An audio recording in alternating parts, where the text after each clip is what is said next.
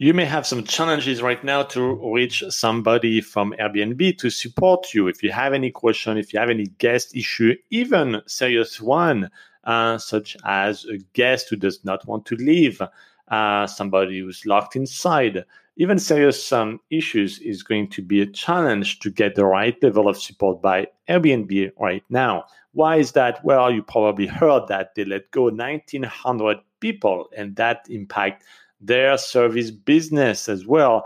In addition to that, Airbnb service become a bit less inefficient from a call center standpoint because they actually need to work from home. So imagine they had call center, two main one in Asia and one in the Western world, and they had to suddenly work from home during COVID. So big disruption, and that translates into less service.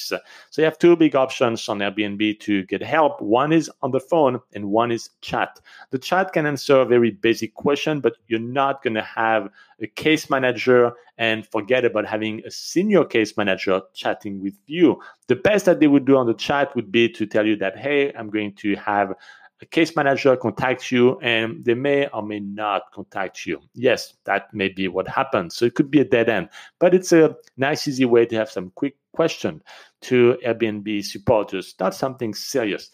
If you have a serious issue, make sure you call Airbnb and be patient. It may tell you have to wait an hour, and sometimes it can be even hours with an S, but you have to be patient.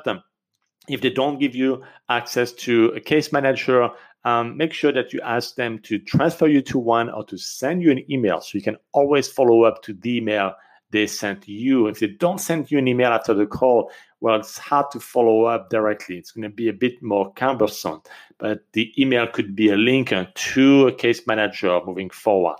So that's my recommendation. Be persistent. It may be a bit longer than usual, but Airbnb is certainly here to help you.